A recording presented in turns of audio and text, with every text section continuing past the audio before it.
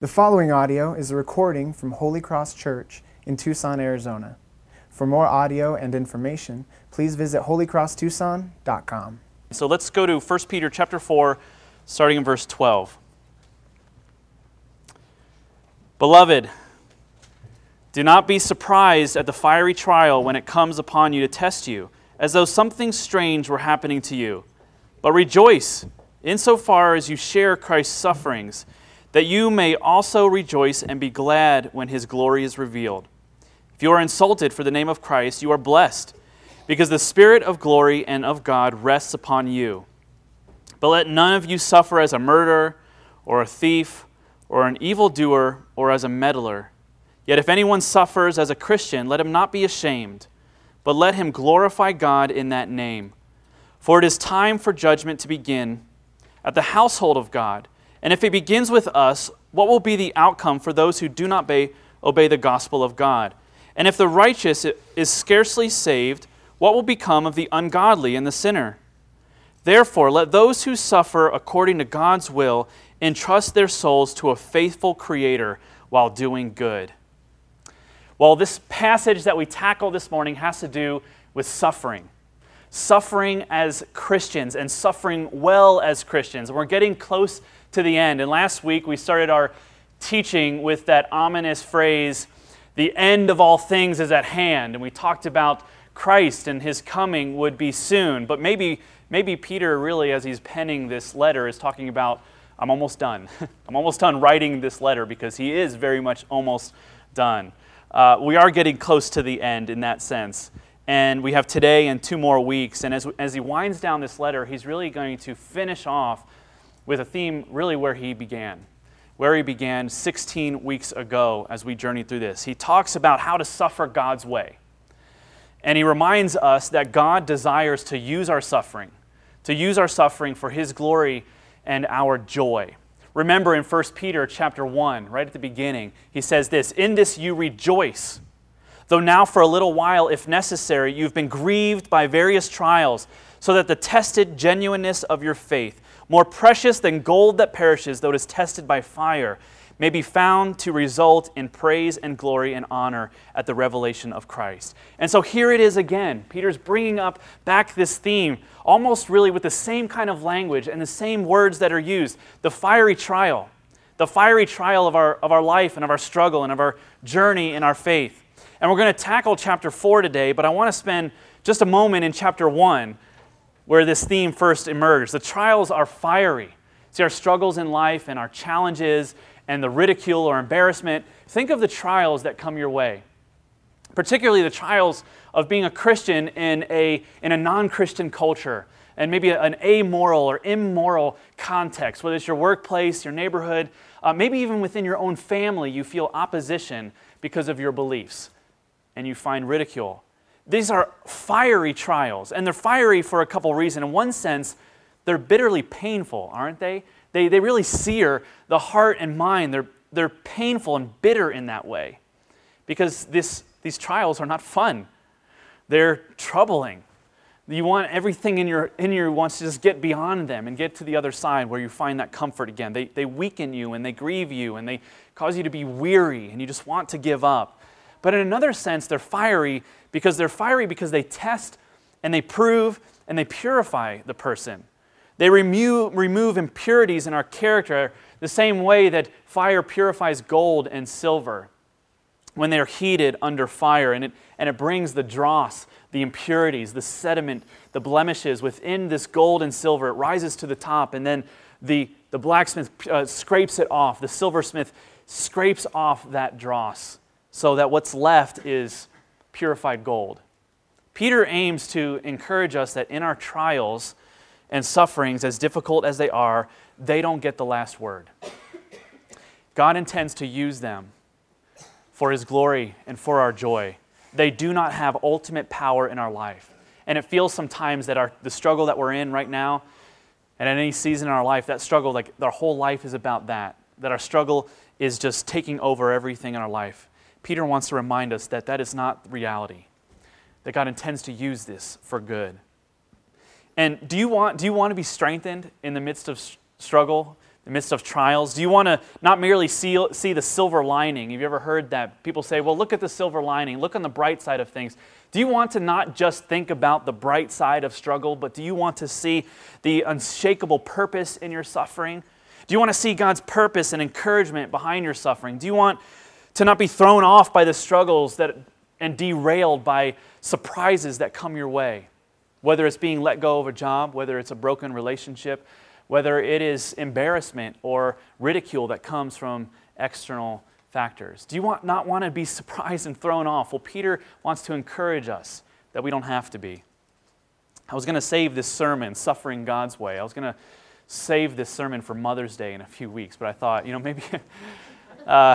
maybe we'll do something a little bit more encouraging on that day and save something else for that. But Peter shows us 5 attitudes that point to us how to suffer God's way, and therefore will result in us having this unshakable confidence, this unshakable courage in the midst of suffering, knowing that God is engaged in our suffering, that He is with us in our suffering, and that He intends to use our suffering for His glory and our good. And so here's 5 attitudes that point to us suffering God's way. Let's begin. First, do not be surprised when you suffer. Remember that you're a stranger in this world. We're just going to go down these verses together, and each one we're just going to look at what he's talking about.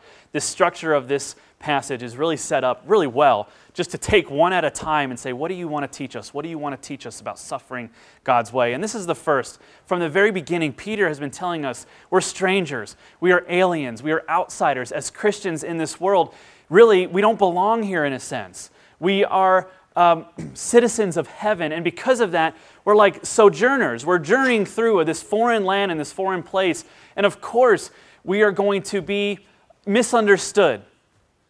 We're going to, in our culture, think of a foreigner, think of an alien in a sense, or a foreigner in your neighborhood. Now, they may eat the same foods as you, they may live in the same town, they may speak the same language, but there's something different. There's something unique and foreign about them. And Peter's saying, don't be surprised. Read verse 12 again, and I read over this dozens of times this week, and I was so, refreshed by how modern this sounds. Think how modern this is. Don't be surprised at the fiery trials when they come upon to test you, as though something strange were happening to you. Don't be surprised when you have hard time, as if something strange were happening to you. I don't know if you see that, but I just see this as like, wow, it seems like a very modern way of saying something just put into like this 2,000-year-old text. Why are you surprised that you're struggling, as if something very strange was happening? It's talking about maintaining allegiance to Jesus while living in a world where people look at us in a strange way, where people don't understand, where people ridicule us. You're having a tough day. You're having a hard time. Why is this still surprising you? Why is this still a shock to you? Now, I go to a lot of coffee shops. There's one in particular day of visiting a coffee shop that I will never forget. I go to a lot of them and a lot of different ones and a lot of different days, but this one stood out to me in particular. And it was last summer where I walked into a coffee shop. It was the middle of July. The heat was oppressive. It was just miserable outside. I'm burdened by the sun and the heat, burdened by just the mere existing in July in Tucson. And I go into the coffee shop. I go up to the counter just oppressed by the heat, and frustrated, impatient. I don't do well when it's hot. And the barista says, "How are you doing? How's it going today?" Just a normal, casual greeting, as she probably did to 100 other people that day. And I replied, "It's really hot outside." And she looks at me with the most condescending look possible and says, "You live in Tucson. It's summer. What did you expect? Time to get over it." Take that tip right back. Thank you. I was stunned, I was speechless, but honestly, I was stunned and speechless because I was hurt, but because she was right. I mean, it was so painfully right. It was the first time I felt old in a coffee shop. Felt like that grumpy old man complaining about the heat, and I'm like, that's who I am. That is what has become of me. And oddly, when I walked outside, the temperature, by the time I walked outside, was probably even a degree warmer. But it didn't feel as warm as it did walking in. She really put me in my place, and she was very right. You are going to be very hot in a couple weeks. You are going to be very miserable in a couple weeks. It's supposed to be 92 on Tuesday, and that is going to be a cool day compared to what it will be in 3 to 4 weeks. And you will complain about it. Why? Don't you feel this is odd? Every single summer, it's the same thing. Why are you going to be surprised? Why are you going to grumble? Because you live in Tucson, you live in the desert, it gets very hot in the summer. We agree on this, right? Then why are we surprised that something odd is happening to us when it gets May and June? We're warm-blooded mammals, this is what happens. But we love to talk about our discomfort. We love to make our discomfort known as if there's something special about us that people need to come in and comfort us when it's 110 outside. We're not that special. We chose to live here. How am I going to connect this to our passage? I think I can find a way. Let me show you. Let me try. With this in mind, Christians should not take suffering. We should take suffering and struggle much different than we do. Christians should complain much less. We should be surprised much less by the discomfort, by the embarrassment, by the ridicule, by the trouble that comes our way by following Jesus. We should not be surprised. And we should complain about it much less. And we should engage in our struggle with a much different perspective than those that don't know Christ, that are not Christians. We simply should not be shocked by suffering due to the reality that we believe that Jesus died for our sins, and that makes us forgiven. That Jesus is alive today, that He rose from the grave, that He died on the cross for our sins as a substitute, and for everyone who believes in Him will not perish but have eternal life. We should not be surprised when people think that is stupid and silly. These Christians recently became Christians that Peter is writing to, and they genuinely thought that becoming a Christian would result in God's favor that would lead to a life of comfort and ease. And they found something completely opposite, and they were shocked by it. And Peter is saying, why is this surprising to you? Jesus told you this would happen. He told His disciples, He said, in this life you will have trouble. In this life you will be hated, but do not be afraid, because I have overcome the world. And if God's very Son, if His journey led to great oppression, great ridicule, and eventually death as a sinless person, what should we expect as followers of Christ? Nothing less. And so it should come to no surprise that we will be hot in a few weeks. It should come to no surprise that if we trust in Jesus, we will have trouble for our beliefs. And your willingness to endure such opposition and such discomfort, the Bible actually says it gives evidence that our faith in God is more than just rhetoric. It's more than just lip service. It actually resides in our heart that we truly believe in God because we are willing to endure the suffering that comes because we have claimed our allegiance to Christ in a context that is very hostile to being Christian. Peter says, don't be surprised. Suffering God's way. This is point number 1 where he goes into. Have a different attitude about how you suffer. Are you having a hard time? Well, you're not meant to live on this side of the Garden of Eden. We're meant to be in the presence of God in full peace and comfort and shalom. But that shalom is broken because of sin. So why are we surprised that we are struggling? That the ground is cursed when we work it, that there is pain in relationships, that there is pain in emotions, that there is pain in our pursuit of Christ. Let's not be surprised. Next, he goes on in our passage, next thing, suffering God's way is not all suffering is your fault. And God's grace will cover you. He says, if you're insulted for the name of Christ, you're blessed because the Spirit of glory and of God rests on you. You see, these Christians, again, they have never been, in their life, reasonably speaking, they've never been outsiders culturally. They've never been on the outside and they've never been marginalized, and now they find themselves as marginalized in their culture, different from their neighbors. And they had never been at the center of cultural controversy. And Christianity was this new religion that was very unfavorable in their culture.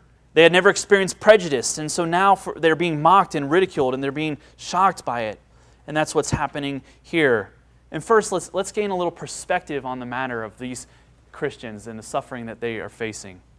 The Scripture is written to apply to people that are contemporary, like the people today in Sudan, like people today in North Korea, like people today in China, people today that are being oppressed and live in humanly oppressive context and cultures, the worst on the planet, where simply being a Christian will put at risk your very life.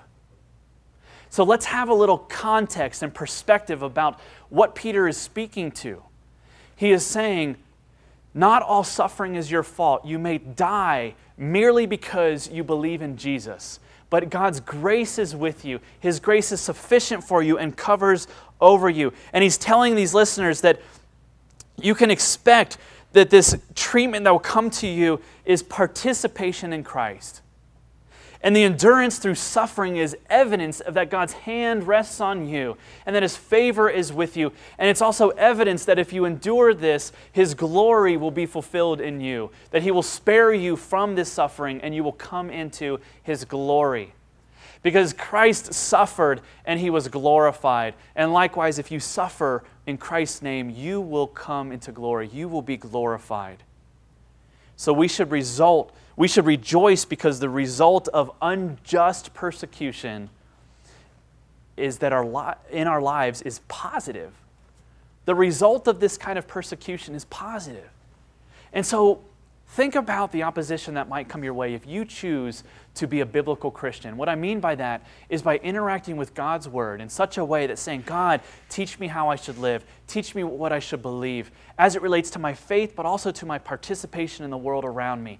And then you go out from there living obedient lives. So being a biblical Christian is one who follows God's Word, who brings your life under submission to God's truth and His Word. And the ridicule that comes from doing that, Jesus says, this is a positive thing because God's glory and His favor rests on you. He reminds us that even when suffering is out of our hands, God does not intend to waste it. You say, but God, I didn't have anything to do with this. This wasn't my fault. This was completely an external thing. It was completely out of my hands. And God says, but it is still in my hands. It is still under my control. And I do not intend to waste this suffering, and neither should you. But they're wicked people, and they don't understand, and it wasn't my fault, and they should be punished. God is saying, I do not intend to waste this, and neither should you. Christian suffering has a point. Christian suffering has a purpose. It's for God's glory and our joy. And God intends to make that known to us as we endure this suffering with faith. If we don't have a theology of Christian suffering that does not rest in God's sovereign plan, then so many things break apart in our life. We will be surprised when we suffer. We will say, how could this happen? I was doing everything right. I was trying to be obedient. I was following God's Word. I was praying every day and reading the Bible, and I'm being nice to people around me. How could God repay me with such kind of suffering? Or we could say we're likely to ask the wrong questions. We'll say, how could God allow this to happen? We will likely feel emotionally confused, and we will say, I don't even know who I am anymore. I don't even know who God is anymore. We will feel insecure and unstable about our future. Or we might be angry and bitter with God, and might, in the worst place possible, we might even leave the church and leave our faith altogether because of an unbiblical perspective on Christian suffering. God intends to not waste our suffering, and He has a plan, even when it's not our fault. And Peter says, the Spirit of glory and of God rests upon you. You know what this means? That in your struggle, in your suffering, you can believe with your complete heart and your mind that God has not abandoned you. That suffering should not be misunderstood as God's abandonment. suffering should not be misunderstood as God's lack of concern and His lack of care. The Spirit of glory. The Spirit of glory is the presence and power of God that has a particular goal in preparing for us an inheritance that is ours when Christ returns. So the Spirit of glory, this is God's power within our life to say to us, I'm using this struggle, I'm discipling you, I'm disciplining you, I'm transforming you and shaping you to be prepared for the inheritance that I'm keeping in heaven for you. And so this suffering is going to be used so that I can match you up with the riches of heaven that will be yours one day. And the Bible calls this the weight of glory. So our suffering today is to prepare us for the weight of glory with God forever. And in this wonderful mystery, I don't know what it means fully, but it means in a sense that if the glory of God were to come upon us all right now, we would not survive. We'd be crushed by its beauty. We would be crushed by its majesty and the vastness of its weight. That's when the Bible talks about glory, it talks about it in a sense of physical heaviness, the way that Marty McFly would use it, like, that's heavy. And Doc Brown would say, what is going on? Is there something wrong with the Earth's tilt in the future that things are heavier? You don't get it, Doc. No, it's significant. It's weighty. It's important. It weighs on my life with great significance. And God says, well, in heaven, when Jesus returns, you will fully know as you are fully known. So you will know one day all the reality of the universe. And we will say, that's heavy. And Doc should say, that's right. It is. This is weighty. This is important. Well, the Spirit of glory is meant to give us a foretaste, a taste of that future glory, to show us that the reality of God's perspective is right and true and good for us. And when we suffer, we are being transformed, we're being discipled, we're being shaped, and through this fiery trial, we're being purified. Do you see that? It is a joy that comes out of a deep, abiding confidence that God is working in us. So a good theology of suffering will lead us to rejoicing. That's what Peter says. Instead of being surprised, rejoice in your suffering. Rejoice in my suffering? Yes, because it indicates that you believe that you have a confidence in God that He's working in you. It was C.S. Lewis who said this, pain insists upon being attended to. Isn't that true?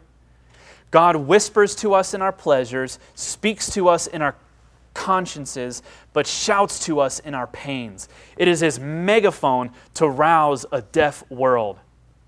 You cannot ignore pain. Whether it's a cut on your finger, whether it's a queasiness in your gut, whether it's a headache, whether it's a back pain, you cannot ignore it. And that is the very purpose that God intends to use pain for, that we cannot be. It needs to be intended to. It needs to be paid attention to. It needs to point us that God is working in us. Do you see this? At the very least, do you see God working in you, in your pain, in your suffering? Many of you might now be going through a trial, a fiery trial, and you wonder, I know God intends this for good, but I'm confused. I don't know what is going on. At the very least, let me encourage you in this. Do you see at the very least that He's working on you? That He desires this pain through this painful means to reach into your brokenness, to open up your heart, to be a megaphone, to wake you up and say, and at the very least, God is saying, I just want you to know me more. I want to address your pain. I want to address your insecurity. I want to address your fears. I want to address your worries. I want to address your fatigue. I want to talk with you. I want to be with you. I want to rest with you. I want you to know that I am with you. If you know nothing more in your struggle, do you know that the Spirit of glory, God's power, rests with you? And He intends not to waste this. Have you ever been bothered to ask the question, God, what do you intend to do with this suffering? Do you ever bother to ask yourself, what is God trying to tell me? This can be a great first step to understanding the presence of God in our suffering, by stopping, by getting quiet, by forcing ourselves to get to a place of solitude with God, face to face with Him, and say, God, what do you intend to do with this suffering right now? And then you sit and you wait and you listen and you pray. Spiritually, a trial or a trouble is that which shows us what we truly desire, what we truly want, what we truly worship. Think about that. And this is something to rejoice in, because we cannot expect to grow in God's love without trouble, without trials that expose our misplaced desires and replace them with a trust in God. Because sometimes trouble comes not at a fault of our own, but because God is wanting to take something from us that we would never give up on our own because we love it too much. Trouble in our life is something that God uses to say this: you cannot continue in this way of life if you desire to be faithful to me. This is how God will use trouble, and this is what God is saying to us when we do have trouble. God is saying, I love you enough to bring this into your life because I need you to change. Because in changing, you will be more like me. And in being more like me, you will understand the love and the depth and the breadth of my treasure for you. So not all suffering is our fault. And we can rejoice when we encounter suffering that is not our fault, because God's grace is working. He is with us. He is present. And next point that Peter wants us to know is this. You see, we need to see the other side of suffering, because the first side of suffering is that some suffering is not your fault, but the other side is, but some suffering is your fault. And even still, God's grace covers you. Point number 3, some suffering is your fault. He says, do not suffer as a murderer, as a thief, as an evildoer, or as a meddler. It's one thing to suffer unjustly for things that were not our fault. It is yet another thing to suffer because of sin. Suffer because of something that we did. Isn't it an interesting group of things that he talks about? Do not suffer because you're a murderer. Do not find yourself in a situation where you are bearing the consequences of your sin because of killing someone, or stealing something, or doing works of wickedness, or just meddling in people's business, being a busybody, being bothersome. You're going to put those together in the same sentence? But he does. If you steal and are caught, you cannot label this as Christian suffering. This is what Peter wants us to know. And that's obvious, but there are less obvious things, right? You cannot label that as you're just persecuting me because I'm a Christian. We can't do that.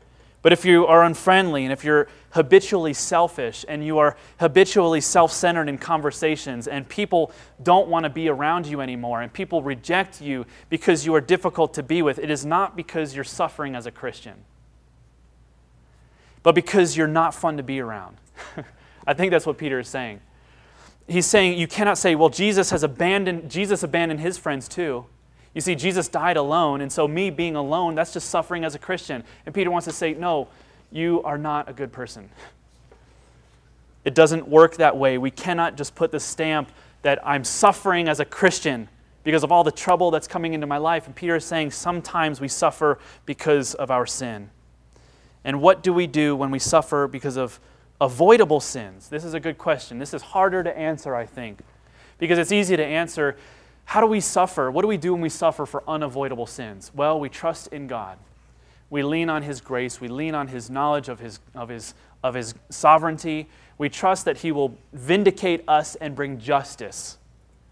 Well, what do we do when we suffer the consequences of our wrongdoing?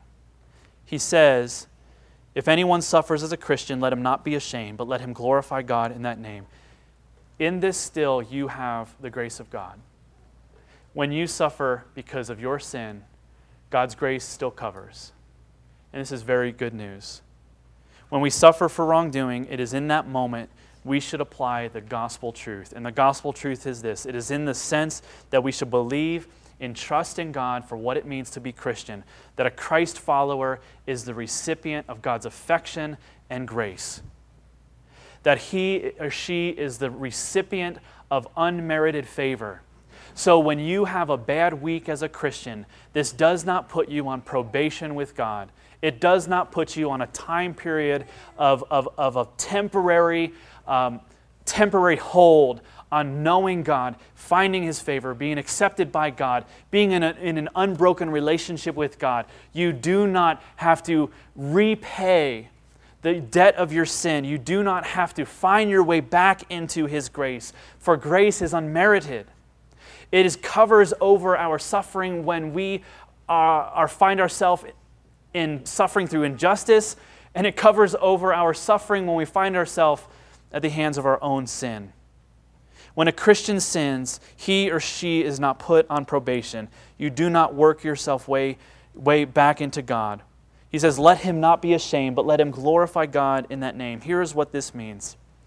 When we look at the essential nature of saving faith, of what it means to believe, and we see that it replaces shame with hope, fear with joy, doubt with confidence in God's love, we can praise God for the means that He has given to us to get our attention, to bring attention to our sin, and praise God for the grace that covers over our sin. And from there, we then proceed through repentance and obedience to glorify God in our life. So here's what it looks like. We say, God, I am suffering because of my sin. I am ashamed of it. I am broken because of it. And we should say, thank you for using this thing that I have done, that I am doing. Thank you for bringing it to my attention for what you desire for me. Thank you for bringing this sin to my attention, because if you had not done this, if I had not bore the consequence of this sin, I probably would have never stopped. So thank you for your grace to bring it to my attention. Forgive me for my sins, because Jesus died on the cross for this sin, and help me now to walk in a life obedient to you, glorifying you from this day forward.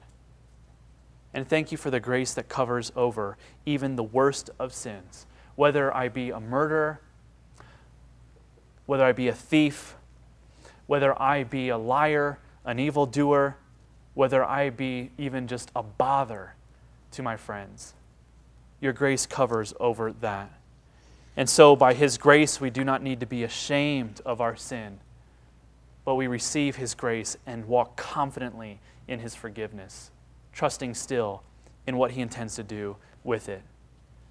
It is that feeling when you feel like a complete failure, when you have sinned and you are reaping the consequence of your sin and you're embarrassed and you know it's your fault, and you feel like a complete failure when you're reaping the consequence of your sin. You're ashamed. And instead, we receive His grace. We turn from sin and we glorify God. Here's what I've learned about being a sinner for a long time. Here's what I've learned over the years. What I've learned is that when we sin in something that God has asked us to be obedient in, He is so merciful, He is so gracious, that He will give you another chance, probably before you even expect. God will give you countless opportunities to glorify Him in that very way that you have fallen. And in those moments, you think that God gave you a chance, He gave you a test, you failed at that test, and He will never give you that opportunity again to make it right. But what I have learned is that God is bountiful He's bountiful in second chances. And what I mean by that is we feel shame. God, I blew it. You gave me that opportunity and I just chucked it away. And God says back to us, I'll give you another chance. I will give you another opportunity. I will orchestrate the opportunities in your life for you to mature and to be obedient and to glorify me again. But what if I botch that one? What if I mess up that one? What if I sin again and I don't learn of anything? He says, with my fatherly love, I will discipline you again and I will give you another chance. I will not abandon you. I will continue to transform you. And I am so thankful that He works in that way. Because if He didn't give me a second chance, then there would be nothing left to sin at. There would be nothing left to do. Because every chance He has given me and every opportunity, I have regrets, I feel shame, and I wish that I could make it better. And God says, I will restore. I'll give you another chance. So if you have felt ashamed, if you have felt like ashamed reaping in the consequence of your sin, and you're saying, I had an opportunity and I sinned and God will not give me another chance, He will. So you can just ask Him for it. You can say, God, would you give me another chance to be obedient in that moment? Prepare my heart, prepare my mind to be ready for that test, that fiery test when it comes, and guard me and give me the power to not be tempted. So God's grace is sufficient for our struggles, whether avoidable or not. And then Peter offers us some more perspective, and he says this as it relates to suffering: always remember this. Those who belong to Christ are spared from a much worse suffering. This is a tough couple verses to tackle, I think, but it shows us that God's judgment is so intense against sin, that God hates sin so much, that God is purifying, that His fire is so hot for sin, that even His children are not spared from the heat. That His anger is so great that He can't help but get on some of us. He says, if I won't even spare my children whom I love, how will I treat those whom are my enemies? How will I treat non-believers? This is a sober verse, is it not? It's kind of like okay. What Peter is wanting us to say is that when we suffer God's way, when we are hurting, and we reflect on our inheritance in Christ, there should be something in us that says, but look what I don't have. Look at the suffering that I have been spared from. I have been spared from the condemnation of God. I have been spared from God turning His back on me. I have been spared from His anger and from His wrath. And there are people who will not be spared from that. It is hard to work through this passage without being honest about those things. And so when we suffer, even in the book of Hebrews, the writer says, you haven't died yet. He says, you haven't been crucified on the cross, and that happened to Jesus. And so things aren't as bad as they could be. And that's not contrite. It's not trite. It's not careless to say that. It's actually something that we should remember. That we should say, yes, I am suffering. I am either sick in my body, I am sick in my mind, I am weary in my thoughts, I am under the penalty of the law. But God loves me still, and I'm spared from His rejection. This is good news. Thank you, God, for helping me put it in perspective. Every day I'm struggling, I'm weary. I don't know if it's going to get any better, but I have been assured that there is an expiration date to this struggling. And for some, there is not.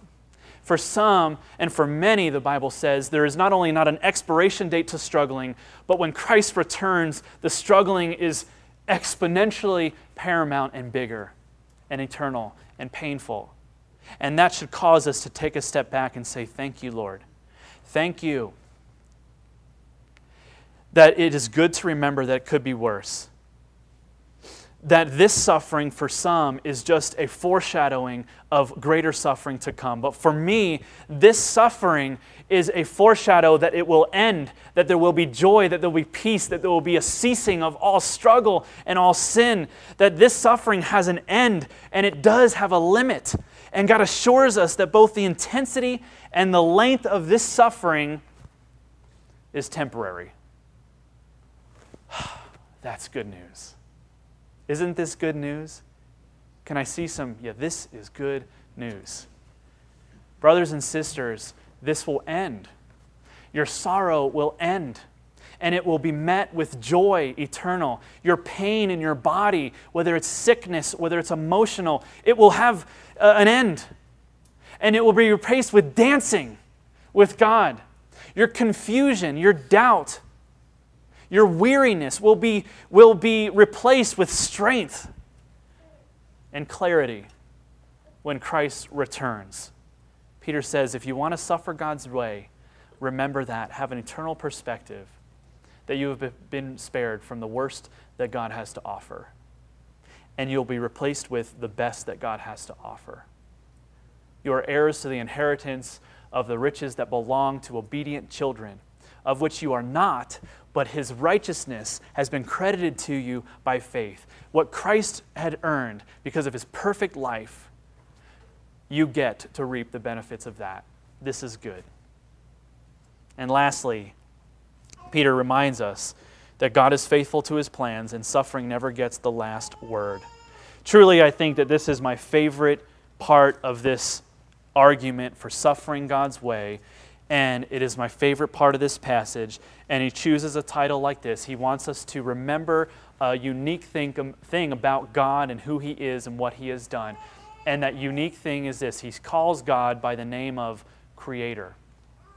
He says this, do you see it? He says, let us suffer according to God's will, entrust their souls to a faithful Creator while doing good. Peter could use any word, any title for God that he chooses, and we would never notice the difference. He could say, entrust their souls to a faithful God while doing good, a faithful Father, a faithful provider, a faithful protector. But he uses the word Creator. It is a title of God that he wants us to remember something. And what is he wanting us to remember? He wants us to remember, hey guys, you're suffering, you're struggling. Remember that God is a creator God, and he is the Father of all things seen and unseen. He is the cosmic governor. He is the cosmic sustainer. He is the king who rules over all of creation and rules over the hearts of men and women and children and kings and servants. He creates all things and directs all things to come to pass to fulfill his plan for all of creation as creator God. So as Creator God, he has a plan for your suffering. Entrust your soul to him. Entrust your life to him while doing good, while he reveals to you in his time the purpose of your suffering. We sang this song, How Great Thou Art. When we see all thy hands have made, there's a purpose here in this lyric that we are meant to look around and see God is a creator. God is in charge. God is a sustainer and governor and king over all. What could we do but see the purpose and plan of God in this momentary affliction? The creator of the universe has invited us into his rest. He has invited us into his plan to rest from our suffering while he is orchestrating all things to come to pass according to his pleasure, according to his will, according to his plan. As Peter mentioned to us in our call to worship this morning, that we come to worship burdened. And least of all, we come as imperfect people, and the creator of the universe invites us into his rest. He says, guys, I have overcome the world. I have put in place my plan and my decrees and my providence to sustain all of creation to come about in such a way that is according to my good plan. And nothing will happen on this earth, including your suffering, that is apart from my plan. No one has the ability then to give us rest but the Creator God. Where can we learn about God as his agenda and his heart apart from him being creator? He made mankind in his image, male and female. So when you think about, well, where does the Bible talk about the creator God and his image and his heart and his design and his desire? Well, of course, in Genesis. God made everything, and he saw that it was very good, and he made mankind in his image, male and female, according to his likeness. And as a result of evil and sin coming into the world through Adam's sin, mankind did not lose this image, did not lose this likeness, but it was comprehensively affected, comprehensively broken. We call this the fall, where what was good and perfect is now broken, but not lost completely. This means that we have a capacity to love, but our love, we don't do it rightly. This means that we have a capacity to respond to God, but we don't do it obediently and faithfully as sinners. It means we have the capacity to think, but we do not think purely. And instead of abandoning his creation, God sets in place a plan to redeem it, to rescue it, to put us through the fire until we are purified, until we are more like him. This means he's always working below the surface. He's always working below the surface of your suffering. So he uses fiery trials to poke at us, to test us. You know this, the fiery trial, and when something is being fired and seared. You know, think of cooking a steak. Am I right? Think of a steak under fire, and you poke it. What are you poking it for? You're poking it to see if it's done. And at worst case, you'll do what you're not supposed to do, is you'll cut it open to see if it's done. And you'll say, oh, I shouldn't have done that. And you try to put it back together. You say, I think it needs a little longer time. This is a loose analogy, so don't. This is what God intends to do with us when he puts us under fiery trials. He's intending for us to be matured, to be discipled. And he pokes at us. And sometimes he cuts at us. And he's testing us like a fire does. And he's saying, is it done yet? And God's agenda, what does it mean to be done? Well, his agenda is to make us more like Jesus. And he will continue to poke. He will continue to cut. He will continue to discipline us like a loving father so that we would be matured to be more and more like Jesus. So we'd be transformed into his image. And these trials are God's way of drawing us closer to himself and making us more like him. He will never give us anything that is not good for us. You don't have to believe that right now. But I want you to reflect on it. And if he will not give you anything that is not good for you, that means that anything good for you, he will not withhold. To trust God like that is to suffer God's way, is to believe in him as a creator God that intends to use our suffering for our good, for our glory, his glory and our joy. And if you follow the storyline of the Bible from beginning to end, you'll see how evil and suffering will enter into the world and how God addresses the problem of evil, the problem of sin, the problem of suffering in the world with Jesus Christ. And when we look at our own struggles, and we should hear Jesus' words when they are said to his disciples in John 16, I've said these things to you, that in me you may have peace. In the world you have tribulation, but take heart, I have overcome the world. All things, Jesus is saying, all things, it says this in Colossians, they were made for me, and by me, and through me, and in me. That includes you. It includes the trials that you're going through. It includes your suffering as Creator God. So we suffer God's way by entrusting our souls and our life to him who is faithful, who is good, and does not waste an ounce of our suffering. Not an ounce of our suffering goes to waste, but it is meant to expand our capacity to love him and to know him more. So you are going to encounter suffering soon. You may be encountering it right now. Today, tomorrow, on your way home from church today, let me give you some questions or statements that you can reflect on that follow kind of Peter's argument in this passage as we close with these thoughts. And I want you to think deeply on them. There are questions, I want you to talk to yourself in this manner. First, why did I think that everything would be perfect in my life? Am I not made for this world? So of course there would be conflict. I need not to be taken off guard by my trouble.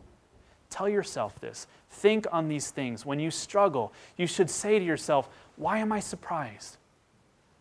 I live on this side of the Garden of Eden in a broken world where there is sin and wickedness, and I'm not made for this world. I'm spared from it, but in this time I'm living in the world.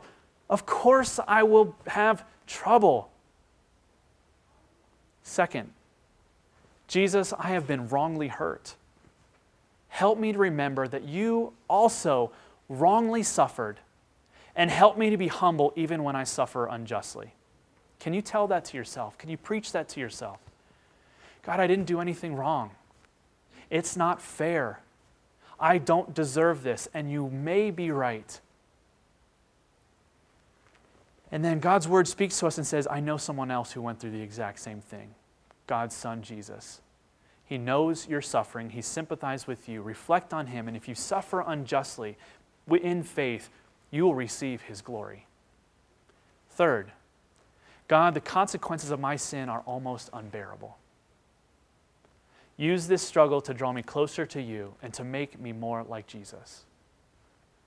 Can you recognize your sin? Can you recognize the consequences? And can you go to the gospel that is sufficient to cover over even the worst of sins, whether it be a murderer or whether it just be someone who is just not a good listener and has been rejected by people, who's someone who's not patient, someone who's not kind? Have you been rejected? Have you been hurt? Can you say something like that? Use this to draw me closer to you because I want to be more like Jesus. And fourth, the suffering is nothing compared to utter condemnation. Thank you for being present with me in my suffering, and thank you for dying for me so that my struggles will turn into joy, my weeping into dancing. Suffering God's way means having that perspective that you are spared from God's anger, and instead you have His love. You can rejoice in that. And lastly, help me to trust in you as the sustainer of all things. Help me to trust in your good plan even when I do not understand. Thank you for doing whatever necessary to bring about your good plans for me. Help my unbelief. If you can speak to yourself and preach to yourself in that way, which is a biblical model for how to suffer God's way, you will find encouragement. You will make the most of what God is wanting to teach you. You'll be made more into the image of Christ, and you will gain an unshakable strength that comes from the power of God to endure, not just to endure your suffering, but to have joy in the midst of it. Let's pray. Our Heavenly Father, our Creator God, who created all the earth and everything in it, the seen and unseen, there is nothing out of your hands. There is not a single rogue molecule and atom in this universe that is doing as it desires apart from your will. This is both a mystery that is difficult to understand, but it is also a great comfort in knowing that our destiny does not rest in our good doing. It does not rest in our character. It does not rest in our record, but it rests in your good plan and promise to us. And you've promised many things. You have promised that if we suffer for you and in your name, that what waits for us is glory. That you are with us even now. We depend on you in our suffering. You've promised that we have an inheritance that is unfading and imperishable, that it will last forever and kept in heaven, that you maintain this reward for your children. You protect it, and we're hidden in you. You promise that we're spared from greater suffering of your condemnation, that this suffering is really just a shadow. It is merely just a glimpse of how bad it could be. But you promise that this suffering has a limit, that it has an expiration date, that it is temporary.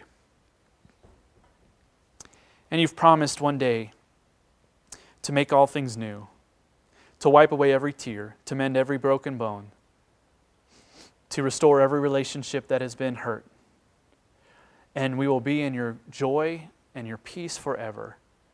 We really want that. We want that sooner rather than later. But as we wait for you, Lord, would your presence be with us? Would your power be made perfect in our weakness? Would we suffer your way so that we can know you more? In Jesus' name, amen.